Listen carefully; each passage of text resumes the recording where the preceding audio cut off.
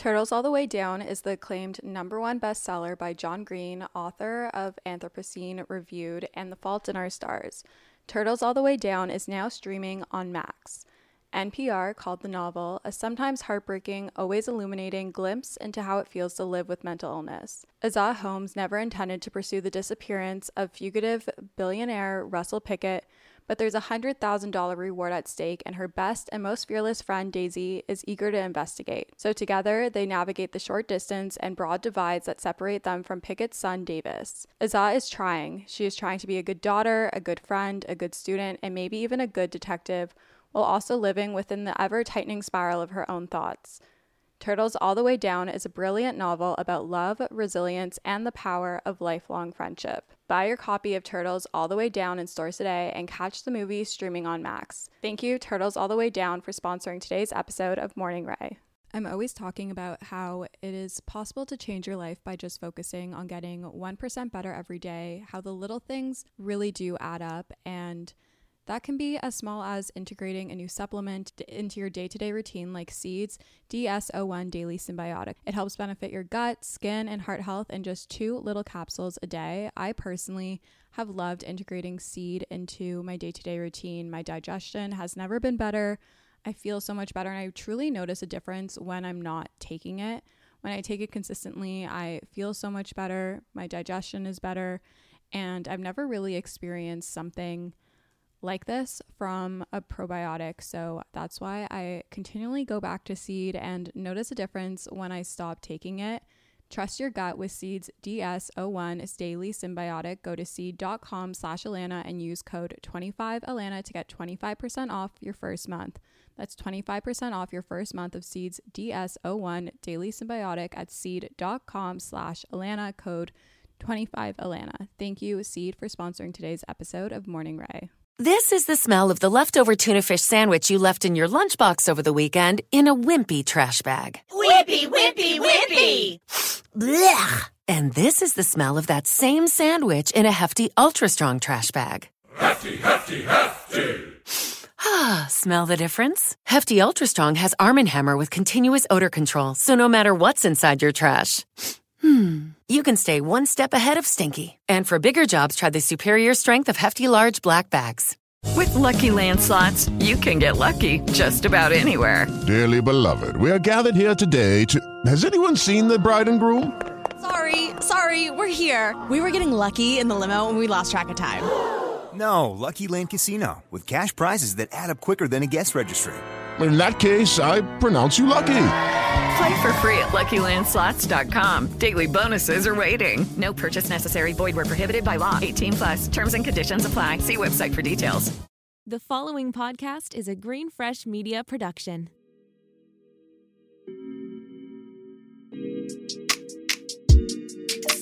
Hello, good morning, angels, and welcome back to Morning Ray. I'm your host, Alana Lan, and today's episode is a really exciting one. When am I not going to say that? I don't know. Whatever. Okay, anyways, today's episode is really awesome. I have Kate Glavan. I believe that's how you pronounce her last name. She is a New York-based TikToker.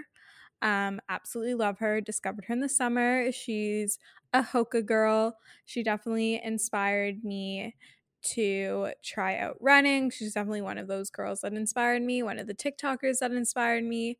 So you can thank her for inspiring me, which is pretty awesome. Absolutely love her. Love her for so many other reasons.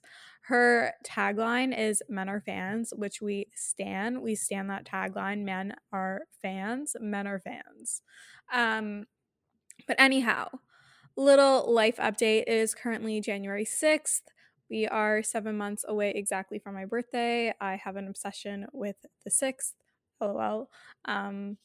So it is January 6th. It is a Thursday. We are recovered from COVID. You can hear my voice is much better. Much better. Kind of missed the raspiness a little bit, but much better voice. Feeling a-okay. We're back in my condo in downtown Toronto and back at work. Tested negative, all the good stuff. What else? I was going to say something else, but now I can't remember. guess, as my father would say, if you can't remember, I guess it wasn't that important. So it's January 6th. My handles are all at Alana Bloomberg, which is super, super exciting. Oh, and one of my YouTube videos, if you're not subscribed to me on YouTube already, go check that out. It's just Alana Bloomberg. Everything is just my name now. Has like picked up traction, and I think it has like over 50,000 views right now. Let me check. Pretty much 56,000, which is really, really insane to me. To put into perspective, lately I've been getting between 1,500 to 2,000 views on my videos, so really picked it up. It has 1,300 likes, almost 1,400. Quite insane to me, and we're almost at 10,000 subscribers. We're at currently, as we speak, 9,933, which is insane. My goal for 2021 was to hit 10K by 2022. I mean, we're 6 days in. We're getting there. I don't know what I'll do if we hit 10K. I feel like my little 12-year-old self is like crying and screaming of happiness right now. Like, I have wanted to do YouTube for so long. That was like the first platform I wanted to do. It was the second platform that I started. I did Instagram, then started YouTube on and off, did TikTok, started podcasts, continued doing YouTube on and off. So this is really insane. Like 10,000 people. Like, I know like that's not a lot like on YouTube, but like just the fact that 10,000 people are subscribed to my YouTube channel, the channel that I've always wanted to have, and the thing I always wanted to do, is really surreal. So thank you so much if you're listening to this and you watch my YouTube videos and you're subscribed. If you watch them and you're not subscribed, I know I'm definitely a culprit of doing this. Like if I see a link to a YouTube video, I really do try to subscribe, but make sure to check if you are subscribed, as that's how you can really support the channel. But anyhow, so grateful for you guys as always. The podcast is also killing it. Like, so surreal. Like the fact that people want to listen to me and watch me, and wow, just manifestation, dreams are coming true. Pretty crazy. Let me know if you want a podcast episode on manifestation and like law of attraction. I think it's pretty crazy, and I really do think it does work. I really think it helps change your mindset and the actions you take in your day-to-day life and making the things come true. So definitely let me know on that front. But let's get into my weekly intention. My weekly intention is to I didn't really think of this, to be honest. I'm currently doing Project 50, which is like a challenge. So I guess my weekly intention is to stick to that. I know what my weekly intention is. I'm currently reading 2 books. I'm reading Rich Dad, Poor Dad, and Red, White, and Royal Blue. Super, super good. Rich Dad, Poor Dad is like an entrepreneurial, money-focused book, and I'm doing that through the How the Fuck Instagram book club. It's run by the girls who started 437. Highly, highly recommend it. Love the book so far. And then Red, White, and Royal Blue is like a rom-com. I started reading it in the summer. I read about half of it, and then I kind of like got distracted, started reading another book. I think I started reading Crazy Rich Asians because I had the physical copy, and then I could read it by the pool, which was super helpful. But currently reading Rich Dad, Poor Dad, and Red, White, and Royal Blue, and my weekly intention is to continue reading daily. I've been loving it so much, and the tip that I'm going to give to you is, if you are looking to read more, is have your books on your iBooks, and that way when you're commuting, you can, like if you're on like public transit, like obviously if you're not driving, if you're driving, try like an audiobook like on Audible, but if you are like on the subway, or if you are in an Uber or on the streetcar or the bus, whatever it is, you can read your book on your phone, which I used to always do, so I started doing that again. Or you can read it while doing 12-3-30 on the treadmill, so multitasking, because you're not walking anywhere, so you can read like on the treadmill. I put my phone like on the little holder and I read. And then also to get into bed a little bit early, instead of scrolling on your phone, you're going to pick up your book or your iPad or whatever you read on. I read on my iPad when I'm at home. So pick that up and read just a few pages. I'm trying to read a minimum of 10 pages per day. That's part of the Project 50 challenge that I'm doing.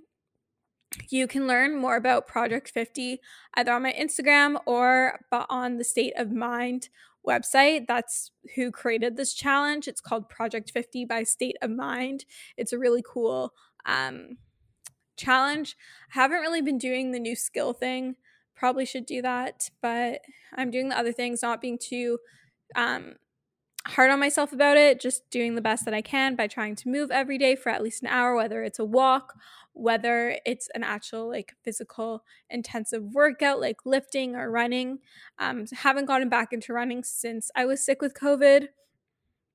I know I'm going on a tangent over here, but yes, weekly intention is to continue to read my books every single day. And then tip of the week is to have your books on iBooks and to read them while you're commuting, because instead of scrolling on your Instagram or your TikTok, you can listen to a podcast, you can listen to an audiobook, or you can read. Highly recommend the reading option. And now on to my current faves. I'm currently very much obsessed with candles. I have 1,000,001 candles in my apartment right now. Just got 2 new ones from Indigo. They were on sale for 40% off. Absolutely love candles. Got this Stunning Queen candle from Jacob and Sebastian. It smells so good. Might have talked about it last week. Also obsessed with my new candlestick holders. I got these on sale from CB2. They're stunning. They're gold. They're kind of they were part of the holiday collection. Now that I'm thinking about it, they kind of look a little bit like Christmas trees, but modern asymmetrical Christmas trees, but they're stunning. I have white tapered candlesticks in them and they're beside my TV. Absolutely stunning. Also obsessed with vintage little pieces. I have these wavy catch-all bowls. I have these white stone coasters from Turkey. Lots of cool pieces, and I plan to get more in the future. But absolutely loving decorating my apartment. I'm obsessed with that.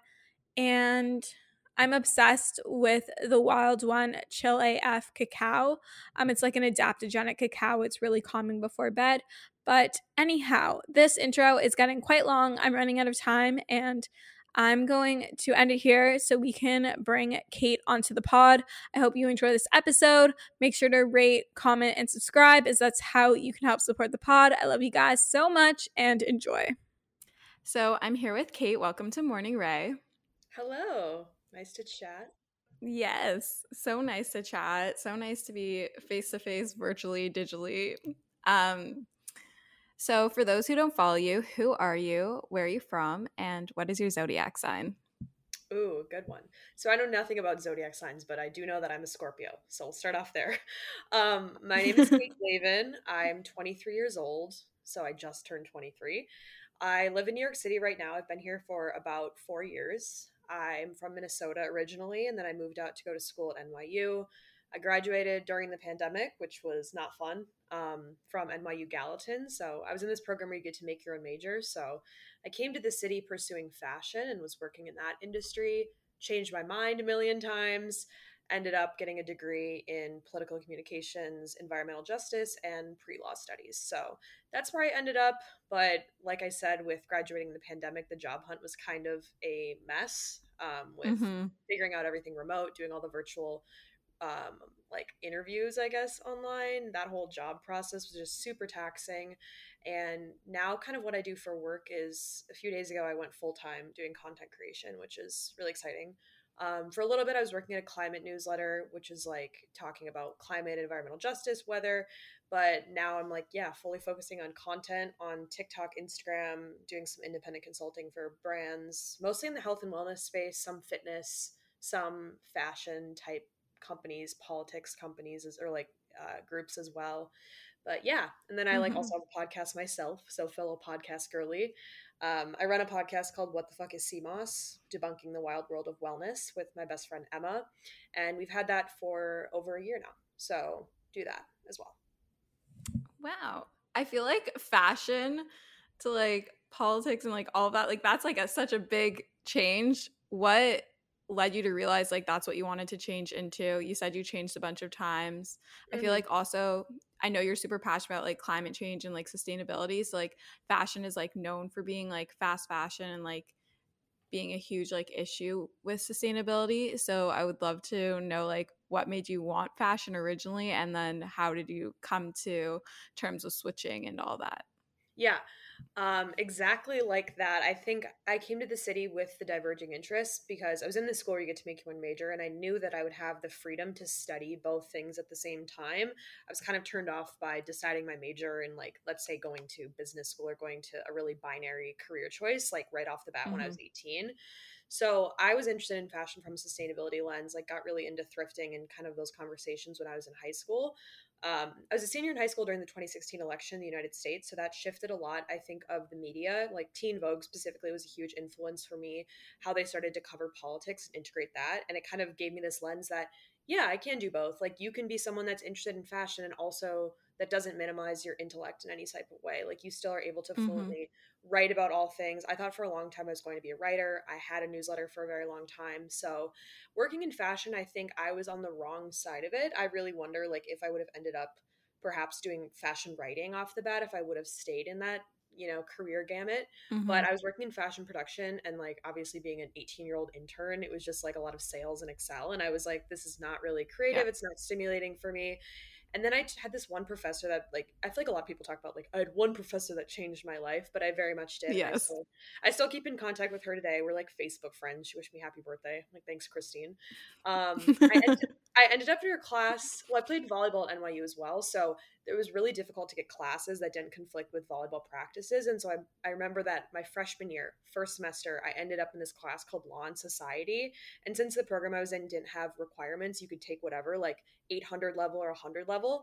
So I was like, oh, fuck, this class is all juniors and seniors. Like, great, I'm a freshman and I'm going to get an F in my first semester at NYU. Awesome. Love this for me. Like my perfectionist brain was rambling, freaking out.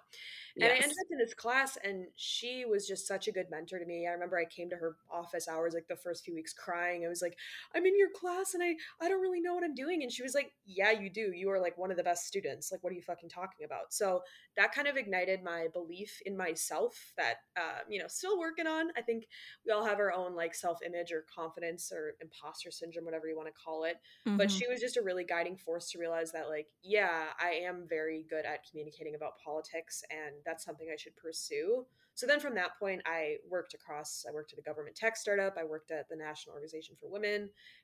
So did a few things in politics, and then, yeah, graduated in the pandemic with this podcast in health and wellness. So like, I still feel like I don't really know if I'm using my degree or not, to a degree, like, or to an extent, I guess.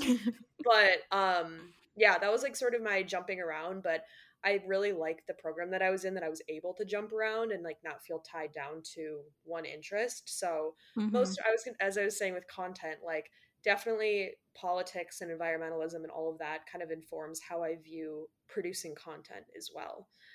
Which is kind of hard to wrestle with, because it's like, okay, I'm just simping for brands all day. It feels like I'm just like a little capitalist person, like doing all this stuff. So trying to look at it from, how I can add value to like brands now that I'm doing this full time.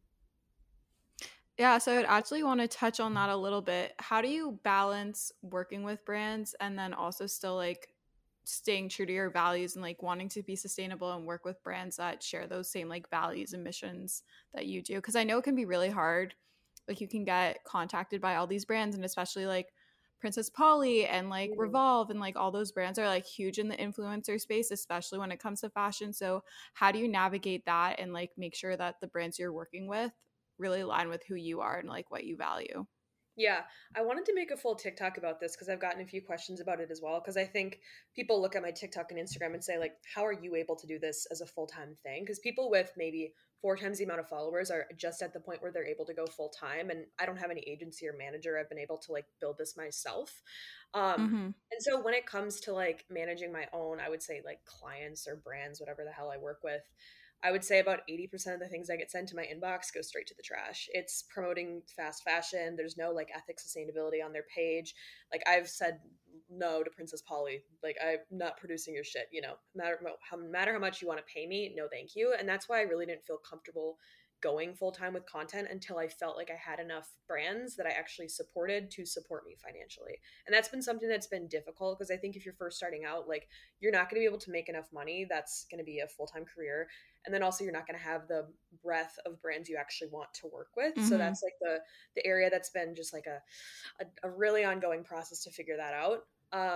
In terms of like how I would say I align with brands, I definitely try to know the founder's story. Like, that informs a lot of how I think I view the brand. Like, are they just producing a product to produce a product? Specifically in the health and wellness space, I feel like it's bloated by a lot of companies that are just existing to exist for no good reason, right? And the two of the biggest ones that I work with, Ritual and Seed, who are both supplement companies, their Love them. ethics and and their commitment to sustainability and just transparency on their social media has been a reason why I've taken their products for 4 years and then slowly started working with the brand. So that's kind of how. And like, Outdoor Voices is another one that I've worked with. I worked at the store as a retail employee. Hoka is a company I've run in. So I think for me, I've been able to have this sort of like low follower count and be able to do this because they're brands that I actually use. And also I think an interesting part of it too, that, you know, I think some influencers, like, maybe they do their one like cringy, you know, content, like branded content, and it's clearly branded, clearly ad driven.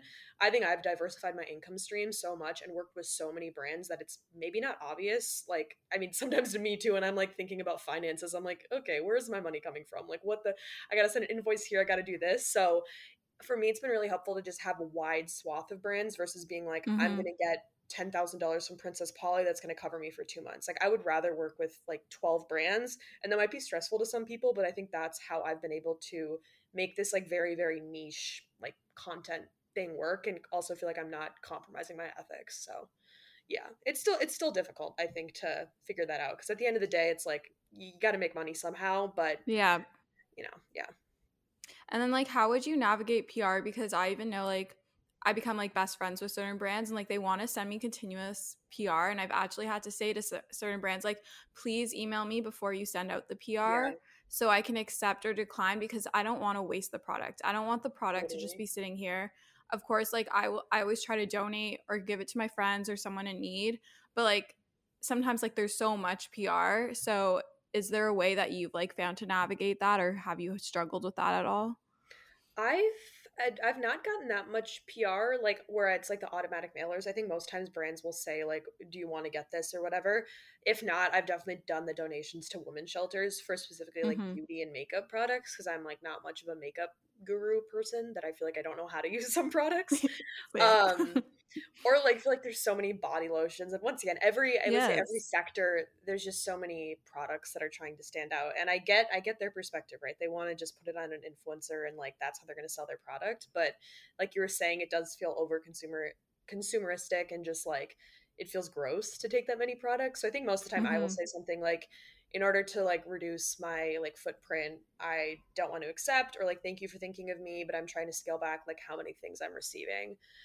That's normally like the can thing I'll say, and just like, yeah, making sure I'll actually use the product like you were mentioning. But that's something that is so crazy, just thinking about like the haves and have nots of like how willing they are just to send free product. Like, as someone who's in the very, very early stages of launching a company is with my best friend, I'm like, how the hell do these people have money to just send product everywhere? Like, it's crazy to me that they can just throw free product. But yeah, that kind of answers that. Yeah, it's crazy. There was this one PR agency that just kept sending me product without like notice, nothing. And I'm like, and it wasn't like just like one bottle of the product. It would be like 3 toners. I'm like, I don't need 3 toners. Like, thank you, but like, I don't need this. Yeah. And it also, it puts you in a weird spot, because you're like, I don't want to be rude to this brand. I'm not like against you. It's the whole cycle of it, like you're mentioning. Yeah.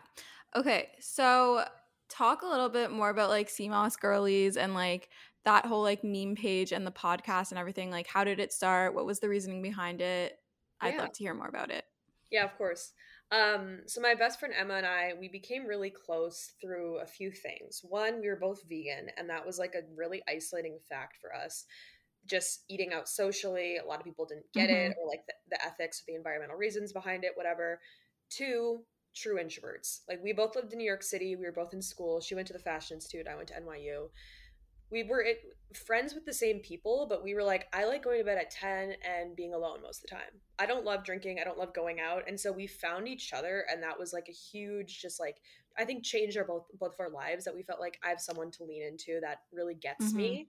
And it's like this beautiful friendship. So we had so much in common. And another one of the things that really brought us together is we both had eating disorders in high school. And that was like a huge, huge isolating experience, specifically like for both of us, obviously, but speaking for myself, never felt like I could have anyone to talk to outside of like family or my therapist. Like, I'm not going to bring it up and like spring it upon random people. But I remember when we first, I would say this one day when we like became best friends, it came up somehow. It came up that we both had it, and we just were talking for like 3 hours after that. And it was just like, oh my God, I think I've met my best friend. Like, I think we knew each other vaguely before this dinner, but then at that point I was like, this is it. Like, this is my friend.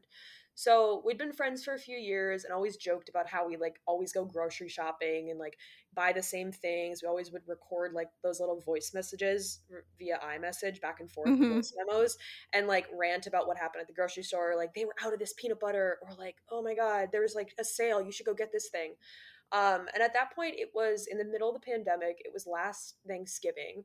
We were both in the city, like didn't get to go home to see our family. Walking around, the city was dead. It was cold outside. And we were thinking, we're like, oh my God, we listen to all these podcasts in the health and wellness space. One, they're all these old white dude doctors that are talking over the general person's knowledge just about, you know, the PHA axis and this and inflammation and all this stuff. And it's in such a scientific degree, it's not accessible.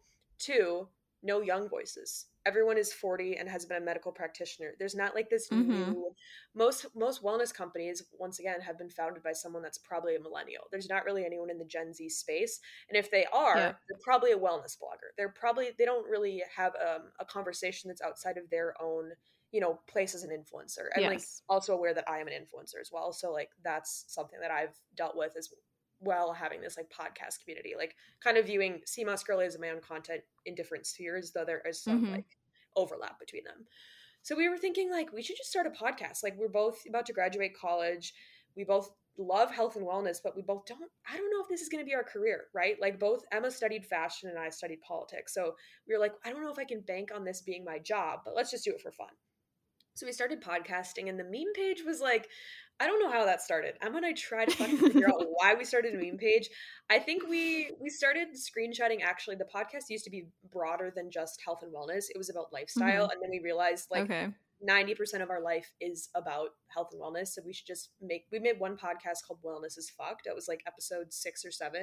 And it did really well, just like across our own socials of our own friends. We're like, yeah, you guys should just talk about health and wellness. Like, the podcast used to be called Voice Memo, the first 6 episodes. We did one about like dating apps and one about New York City or something, whatever the fuck. But at that point, we pivoted over to being about health and wellness, because we were like, yeah, health and wellness is bogus. All these juice cleanses, these detoxes, all these dumb brands, like, that's what we want to do. Yeah. And like the meme page, I think, became a point where we're like, wow, all of us feel the same thing when you are on Instagram and you get the targeted ads for apple cider vinegar gummies that are going to change your waistline, or like the what I eat in a day video, all this cringe content that exists in the health and wellness space that is like in such an elitist, exclusive way. We wanted to break through that noise. And I don't think we found anyone in the health and wellness space that was really talking about how nonsense half of it is, like how exclusionary, how expensive half the shit is, right? Like, it's so expensive.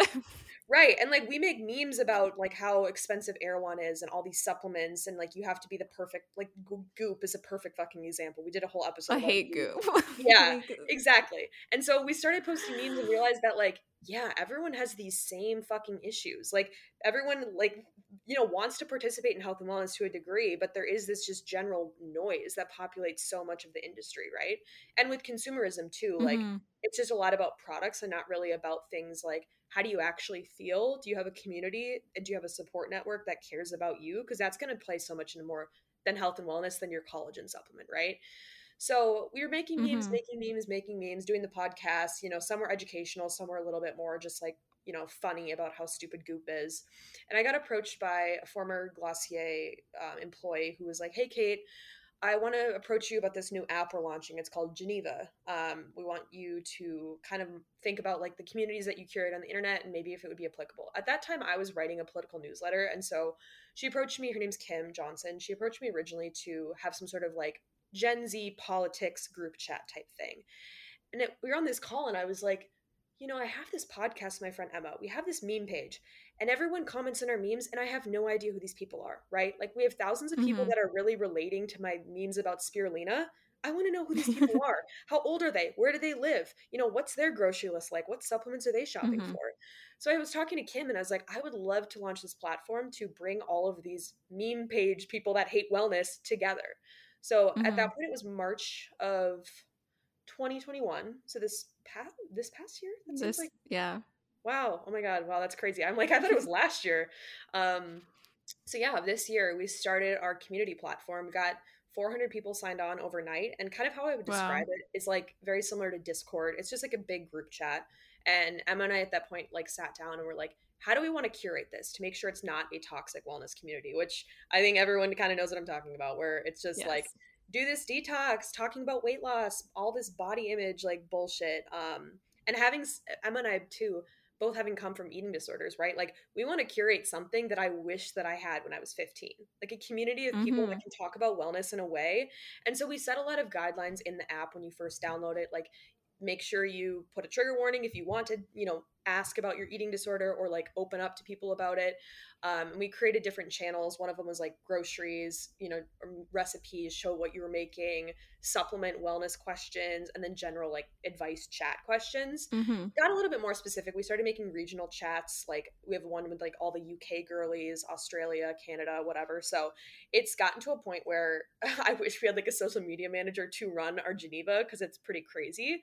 But I think the most glorifying part of it, or the best part of it, rewarding part of it, is that Emma and I, who are like technically the founders of it, we've created this community and created this meme page now almost up to 20,000 followers where it exists and people don't know who's behind it, right? Like people listen to the podcast and know it's us, but the meme page and the community, they just exist organically and we don't have to be there. And that's what I love the most about it, because I think I've gotten asked a lot, like, Kate, why don't you have your own podcast, like the Kate Glavan podcast, or something like start something in your own name?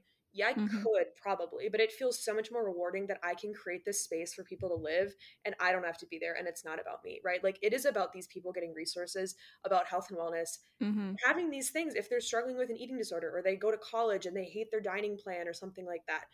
Being able to create that and just step away is just like so great about it. And obviously the meme page too, like realizing how many people hate the same people or have been triggered by Freely the Banana Girl. Like that's all like funny stuff.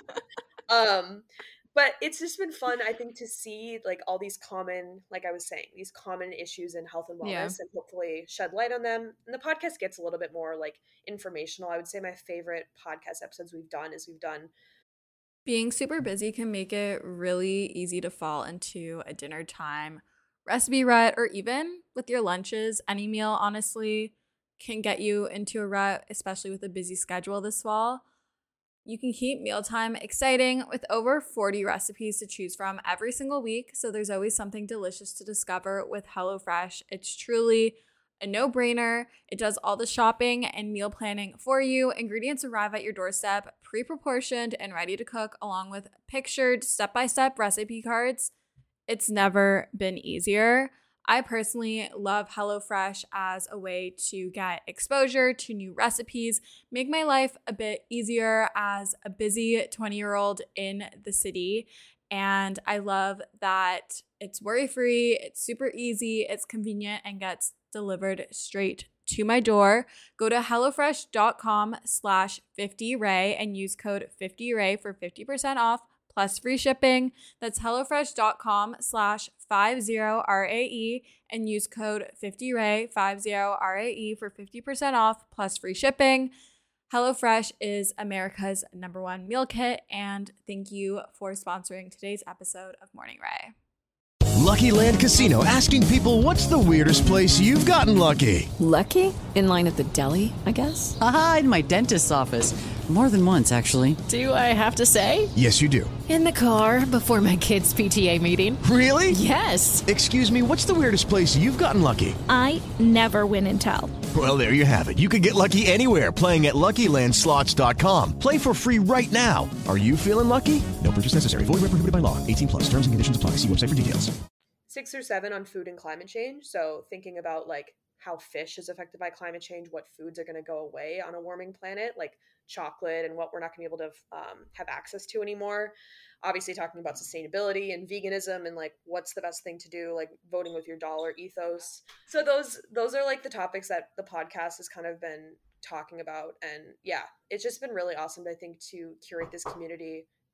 I love that so much. And like I think it's really nice that like it's like you built this community and like you set it up for success, and now it can kind of just like run on its own.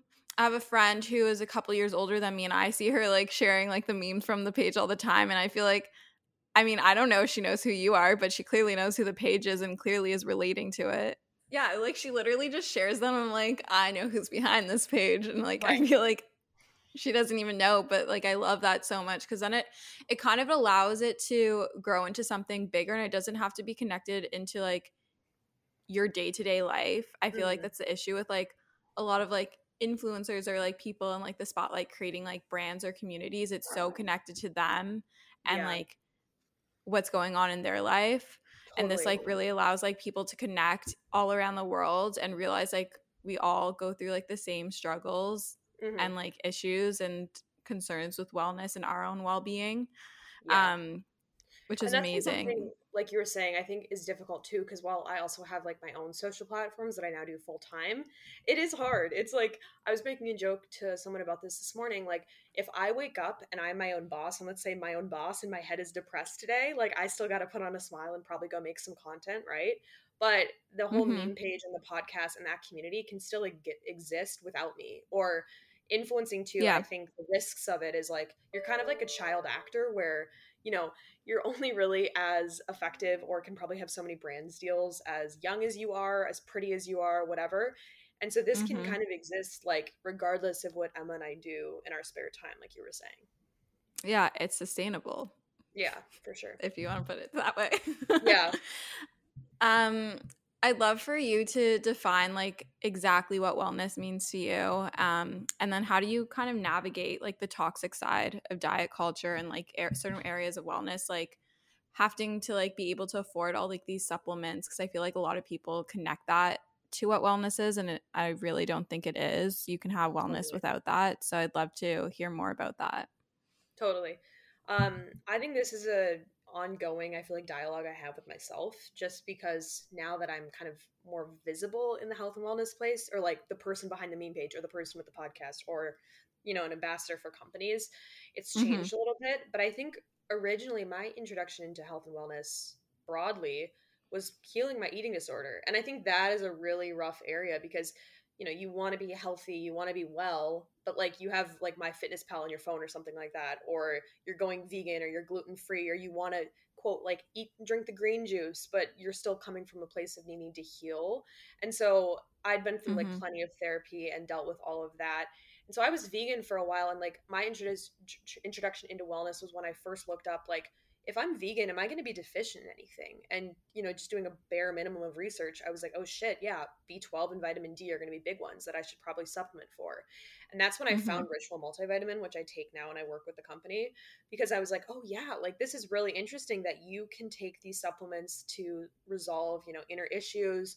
Then I read a lot of books by Mark Hyman, who's like kind of problematic, but some of his stuff sticks with me to this day.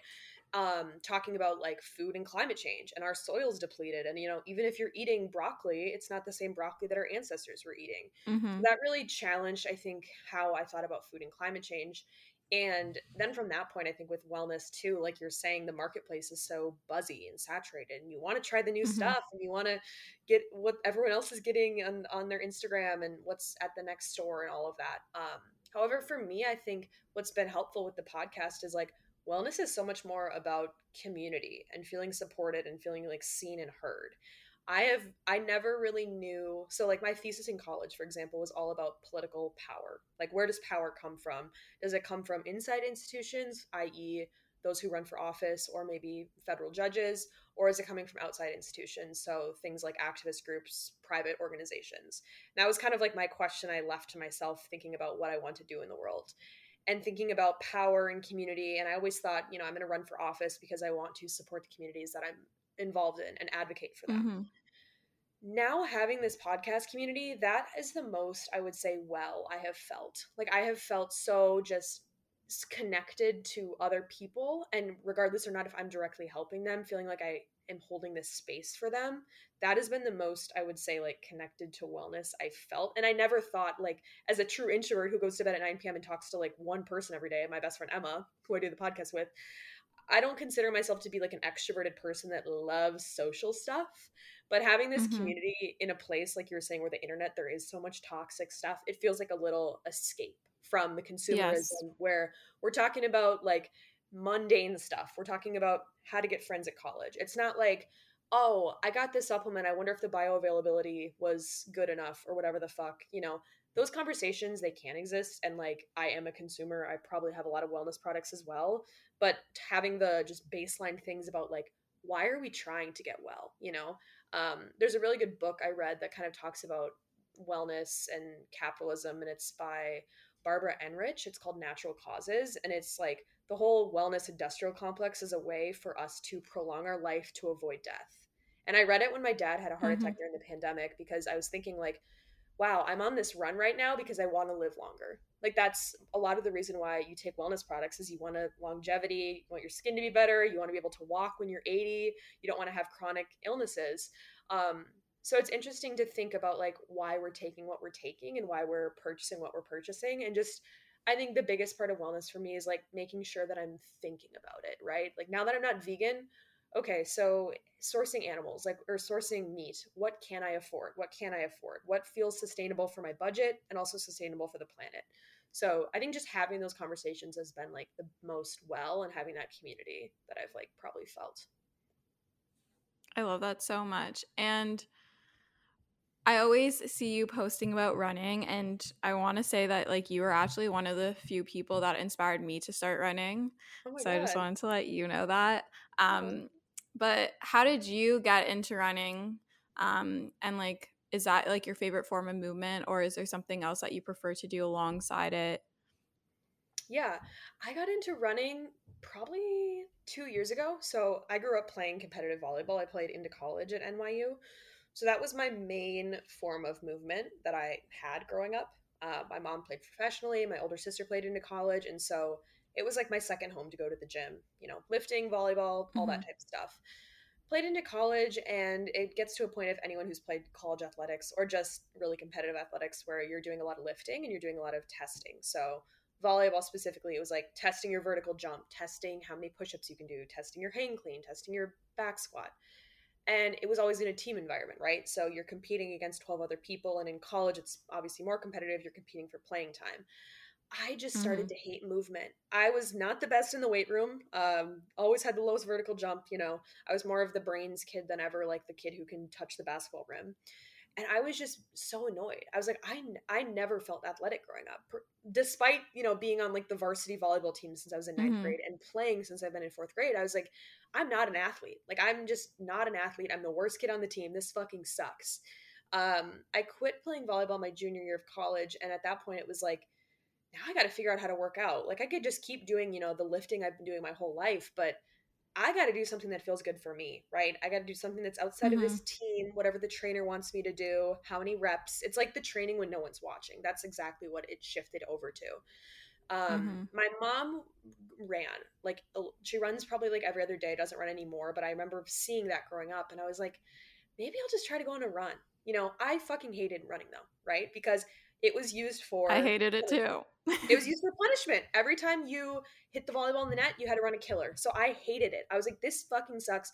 The first run I went on, I remember I just sprinted, because that's all I knew from volleyball. It was like, run as fast as you can, beat the girl next to you. Nothing about pacing, nothing about this mind-body connection.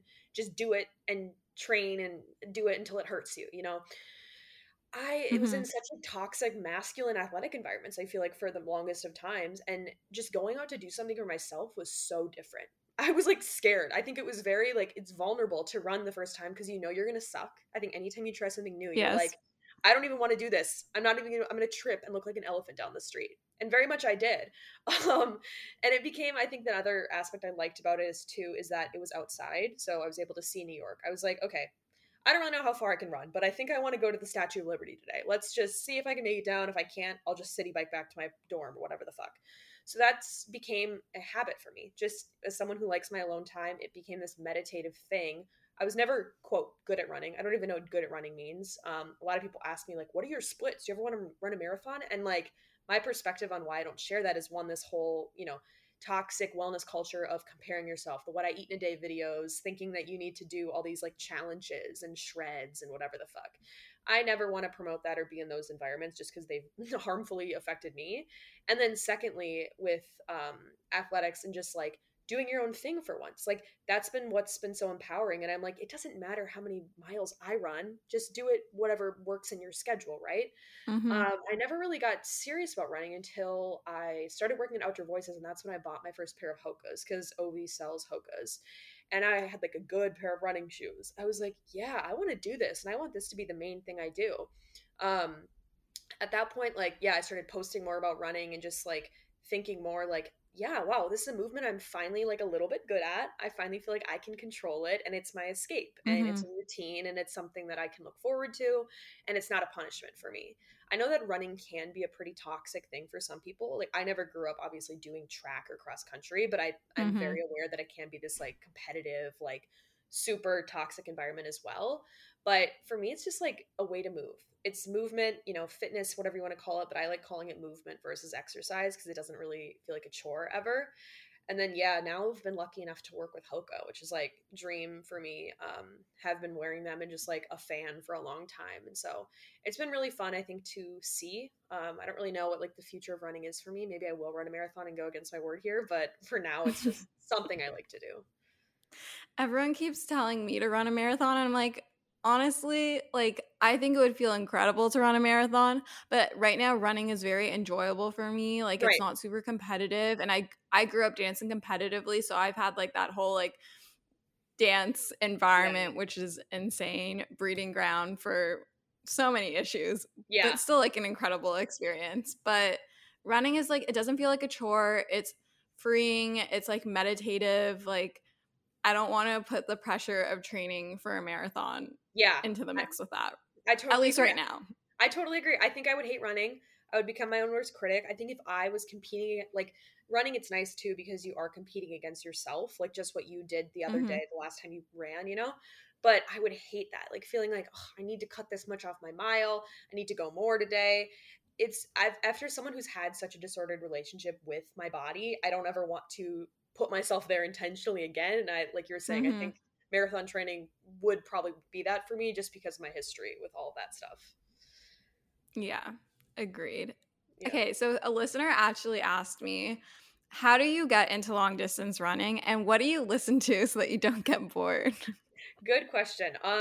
Also long distance, I feel like I always joke to my parents, I'm like, I'm the fakest runner ever. I'm not a fake runner, but I think people with long distance, like I'm never going more than, let's say 7 or 8 miles. So I'm not running 2 hours a day. So if that's your cup of tea, you're trying to, hit 10 miles in a day or 15 or something, I'm probably not your advice. Not me. Yeah, no, I try to run probably like 3 to 8 miles whenever I run throughout the week and do other exercises as well. For me, a lot, it's weird. Sometimes I'll listen to an album all the way through because, right, like the artist has curated it in a certain way. I don't ever listen to podcasts. Like, shout out to anyone who can. Oh my God, no. Yeah, that's too I can do that when I'm lifting. Yeah. I can do it when I'm lifting for some odd reason, but if I'm running, someone asked me if I listen to podcasts when I'm running. I'm like, are you kidding me? Like, that's the last thing I want to listen to.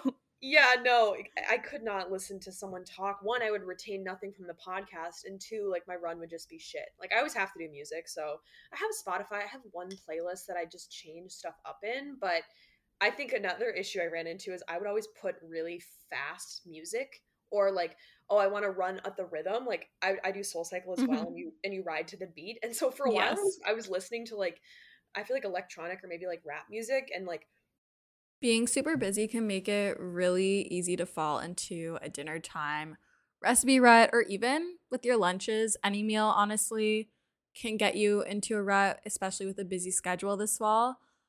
You can keep mealtime exciting with over 40 recipes to choose from every single week, so there's always something delicious to discover with HelloFresh. It's truly a no-brainer. It does all the shopping and meal planning for you. Ingredients arrive at your doorstep, pre-proportioned and ready to cook, along with pictured step-by-step recipe cards. It's never been easier. I personally love HelloFresh as a way to get exposure to new recipes, make my life a bit easier as a busy 20-year-old in the city. And I love that it's worry-free, it's super easy, it's convenient, and gets delivered straight to my door. Go to hellofresh.com/50ray and use code 50ray for 50% off plus free shipping. That's hellofresh.com/50RAE and use code 50ray, 50RAE for 50% off plus free shipping. HelloFresh is America's #1 meal kit, and thank you for sponsoring today's episode of Morning Ray. Trying to run with the cadence of like the song, which became a mess. I don't know. I mean, sometimes I can run to Taylor Swift and sometimes it's Kanye West. So the range, but yeah, never podcast. And I think building up endurance for me, like it's been a lot more about running multiple times throughout the week than running longer. Like I always tell people I would rather have you run, let's say half of what you want to run 3 times a week than do like one long run, just because it's a routine, right? Like you're waking up, you're getting your shoes out, you're doing whatever your pre-run ritual is. It just becomes a habit for you versus like betting on yourself and taking that like leap of faith that, yeah, I'm just going to go run 12 miles out of nowhere for no good reason. It doesn't feel sustainable in that habit. So I think the routine, when I was in college, just to make sure I was getting like my amount of workouts I wanted to do in, I would write it down like a Sunday of like Monday, I'm going to do this. Tuesday, I'll do this. Wednesday, I'll take a rest day, and making sure that, I was forcing myself to do these things. So that could be another strategy, I guess. Yeah, I like to kind of, even if I don't write it out, like kind of plan out, okay, like on this day. I normally have to align it with hair washing day running. Yeah. But like normally like Wednesdays and Sundays I'll like run. In the summer I'll like throw in like a third one. And then like this day I'm lifting, and it kind of helps. It keeps you on a bit of like a routine, which is really nice. Also, I feel like guys like will just like randomly like decide like I'm going to go run like 10 miles today. And like do it. Like I just don't understand. Yeah, I've realized that as well. I always see, because in New York, it's the West Side Highway is like connected to where like finance bros hang out, and I feel like some of them honestly just go on their lunch break and run as fast as they can for like 2 minutes, and then just like go back inside. I could talk about for not hours, but for a little bit about like all of the running culture on the West Side Highway in New York. It's just crazy. Like when guys like are running like next to you and they just run to sprint past you, and then you catch them walking like 0.3 miles later. I'm like, what the fuck was the point of that? You're like pseudo like macho bullshit to run in front of me. Like, yeah, I'm going to catch up to you. Yes, correct. So that's been another fun thing, I think, like really forcing myself to challenge like pacing sometimes. Like I will just race. I will be like, I want to run faster than that man. I'm going to do it. So that's been something that's fun. I know some people love the total like run in the woods by yourself secluded thing, but it's not really an option in New York. So same with Toronto. Yeah, sometimes I just chase people if I need to just go a little faster. Honestly, so we have something called Lakeshore. Like it's a road, but there's like a whole part of the road that's like a bunch of people run on, or they bike, or sometimes I see like rollerblading, like cool. And I'll like see like someone ahead of me and be like, I'm gonna pass you, and then you like challenge yourself. It's like a video game, but in real life, and you're running. Yes, it's like Mario Kart, correct. Yes. On the discussion of men are fans. Please elaborate. I know. I posted a TikTok where I was like, that one song, like a song where it's like, no one has to know what it means, but it's provocative, whatever the fuck. Like, yeah. So that started, I said it off the cuff to a few friends like years ago. My experience with dating has only been through dating apps, unfortunately. I didn't have my first kiss until I was 20.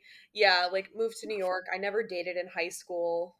People that were like wilding out with like boyfriends in high school, my parents would. I never had a boyfriend in high school. Still never had a boyfriend. So I'm with you. The only boyfriend I had was like for a month, and then I was like, this was not even it. So it's all fake out there. So yeah, I was like, oh my God, all these men that I go on dates with, they're just fans. Like the most vivid example was one time when I was, I don't know what year in college, I showed up to this date and this is also an issue that I've run into now more with TikTok, just having a social media presence and how that goes with dating, especially like meeting someone through a dating app. But this guy was like, so, and I used to write a newsletter about politics and just talk about like what was happening in the news and do like an explainer to like my peers, because a lot of my friends asked like, Kate, you know so much about politics, can you like write a weekly thing? And I was like, yeah, of course, for sure. So this guy shows up to the date and he's like, I read your newsletter last week, and I thought in the second paragraph when you talked about the Democratic primary that you didn't. Blah, blah, blah. And I looked at him and I was like, "We're kidding. We're kidding. You're going to be a grammar police on a date. Like, what the fuck? Also, Oh my God. Why are you reading my writing? You were such a fan of me. This is like embarrassing for you." I think that came up more and more with like social media, where guys would be like, "Oh, you have an Instagram. Like, wow, I'm such a fan of your content." I'm like, what? It happens. Yeah, it's so prevalent. I think there's probably a lot of like girls can relate to that now with like social media and just how like weird men are on the internet. So I was just like, I would always tell my friends dating recaps. I was a chronic user of like the close friends story for a while. I don't post on that anymore, but when I was in college, I would just like dating recap, and people would be like, what guy are you talking about? And I was like at the point of like going, that was me this summer. Oh my God. Yeah. I was in like a dating bender where I would just like go on so many dates, and everyone's like, which guy? And I was like, doesn't matter. It's all a plot. You know, I'm the main character. They're just here. So yeah, then the men are fans thing. I would say it was like the Bachelorette. Right. Like but it they was didn't like know Lanny's Bachelorette. Yeah. And so I feel like a lot of girls too have that with dating apps, where it's like just a mess and a half. Maybe, I mean, guys as well, and everyone as well on the spectrum, and however you date and what partners you seek out. But then in the beginning of the pandemic, I was bored as fuck, and I went through my Instagram and I was looking at like old stuff, and I was like, oh my God. And I downloaded a lot of the videos that were like me talking about dates, and I like went into iMovie and like made a compilation and I called it Men Are Fans, and I posted it on my Instagram, and I was like, you guys might know me from like my political content, but like the general public probably doesn't know that I'm like a chronic dating app user. Like I go on a lot of dates and none of it ends well. And I just remember I got like so many fucking comments. People were like, Kate, you're hilarious. What is this whole like Men Are Fans thing? I just thought you were like the nerdy girl that talks about the Constitution. Like, what? So I posted that Who video. is she? Yeah, and then people wanted to see more, and then now it's become like a bit entirely that people like associated me with that phrase. I made myself a hat, and then of course like, you know, I wanted to make like one hat. People are like, sell the hats, and I was like, I guess I can if you want to wear a Men Are Fans hat. But for me, what Men Are Fans mean, it's like this idea that, you know, I'm a single independent girl boss parentheses ironically, like using that as a joke. You know, living my own life. I don't need a man. I'm good on my own. Like I've never had a man. I'm not like a dependent person really. But, you know, I crave validation from just the most basic ass men that are just average, below average, gutter level men, right? It's this binary between like, I have this like type A perfectionist drive. I do all these great things, yet like dating is so hard for me, and I just am accepting of the most average loser, and I still get rejected by the most average loser. So for me, I think it's been like it's been a coping mechanism to just deal with the fact that like dating in your 20s is hard, to just say that like, yeah, men are fans, whatever the fuck. Like I don't need a man, you know, like I'm not trying to get married right now, so men are just fans of me, and that's it. But it's all ironic because like men are actually not fans of me. Like I had to check my demographics for TikTok and Instagram, and I have 4% men following me. It's like 90%, 96% women. So men are not fans of what I say on the internet. They hate it, but it's just, yeah, it's a fun way to pass time in your 20s when the dating stuff is not so fun. I love that so much. And I'm going to ask you 2 more questions before we wrap it up. Cool. What is the best way to get men to take your political opinion seriously, even if they're the uneducated ones, but they have the audacity to try to act smarter than you or more educated? Well, I actually went on a date yesterday where I ended and it was not good. The guy left and he goes, oh yeah, you might actually be smarter than me. And was just saying all this type of bullshit stuff. And I was like, wow. And he was like, you know, I'm playing devil's advocate here, right? And I was like, trust me, I've been around enough straight men to know that's what all you guys do. It was a really painful date. I was just like, this whole time, I was like, this guy is just being serious, like about his, like, you know, just making these points about like, what if I was offensive for no reason? And I was just talking about all this shit. But for me, it's like a lot of having anything with politics, with argumentation for me, it's about having some sort of thing that the other person cares about, right? Like if you're talking to me about geography or like skateboarding, like I don't know, stuff that I don't care about, or like rocks or frogs, what is my stake in caring about what you're saying, right? So if you're talking about climate change, like thinking about a finance bro, like how is that probably going to affect him? And it does suck that you have to stoop down to always like cater to whatever the person like cares about, but that's just like basic, you know, conversation and stuff. So I always try to, at least if it's on like a first date, I try to like figure out obviously things they care about or like family members or whatever. And that's kind of how I start like arguments and stuff if politics does come up. But I think I wear my heart on my sleeve where people know that I'm like pretty political probably before going on a first date with me. So yeah, I think there's one time I was on a date with a conservative guy and I was negging him because, or accidentally conservative. Like I didn't really know that he was super conservative.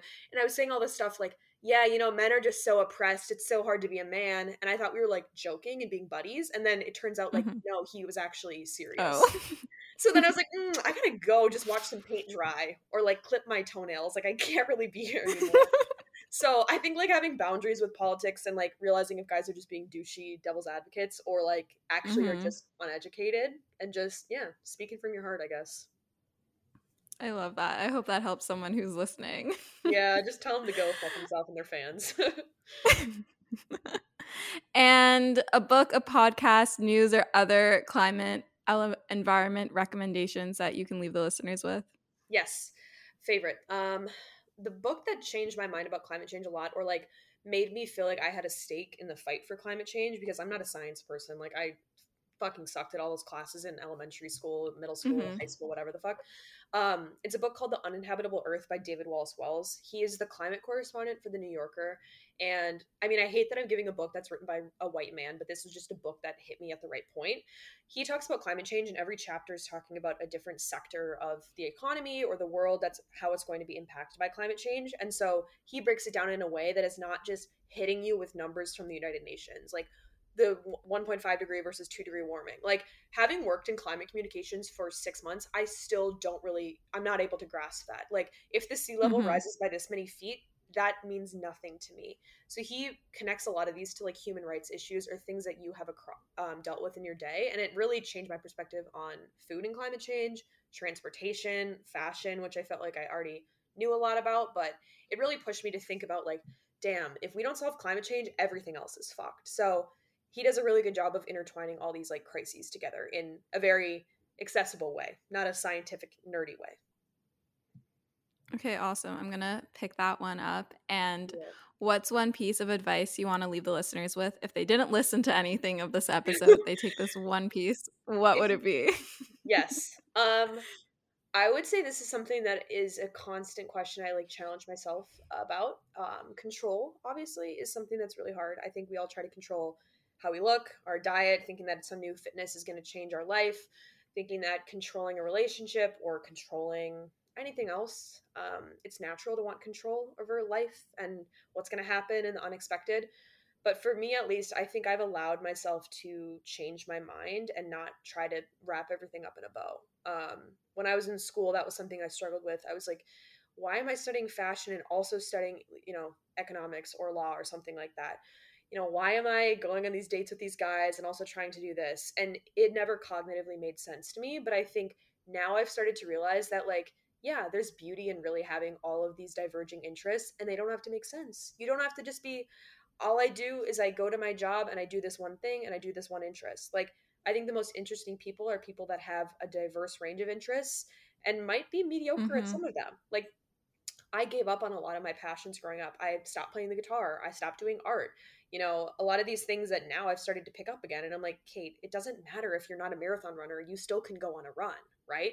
So allowing yourself, I think, to have interests is going to be what makes you unique. And you should not, like, minimize those ever. So that's something I wish that I had when I was younger. And I think, yeah, just tap into whatever is making you feel inspired or passionate.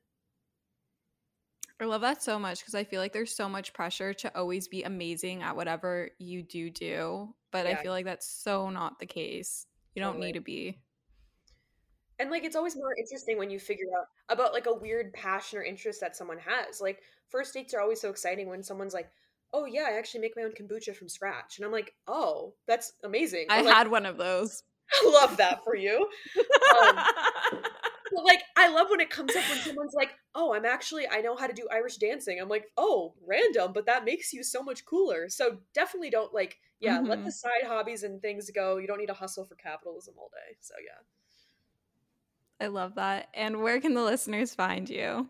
Yes. So my handles will all just be like at Kate Glavan, my name. I'm pretty boring. And then podcast is called What the Fuck is CMOS? And the meme page that goes along with that is CMOS Girlies. And our community platform is like linked all on the meme page and stuff. So if you want a non-toxic wellness group chat, that's kind of how I describe it. You can join our Geneva platform and get set up with some wellness besties. So yeah, that's that. Awesome. Thanks so much for coming on the pod. It was a pleasure having you on. I hope the listeners enjoyed this episode as much as I enjoyed the conversation. Yay, it was super fun. Thank you for having me. Of course. If you guys like this episode of Morning Ray, make sure to rate, review, and subscribe. And I love you guys so much, and we'll chat soon. Bye, guys.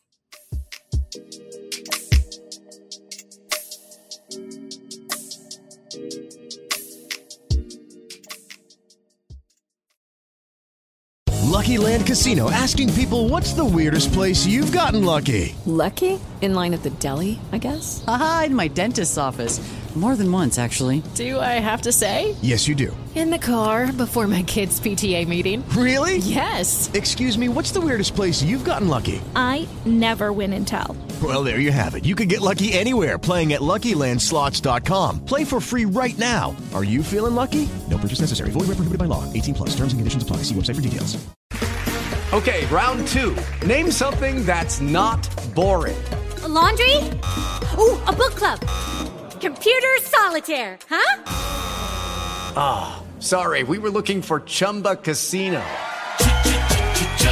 That's right, ChumbaCasino.com has over 100 casino-style games. Join today and play for free for your chance to redeem some serious prizes. ChumbaCasino.com. No purchase necessary. Void where prohibited by law. 18+. Terms and conditions apply. See website for details.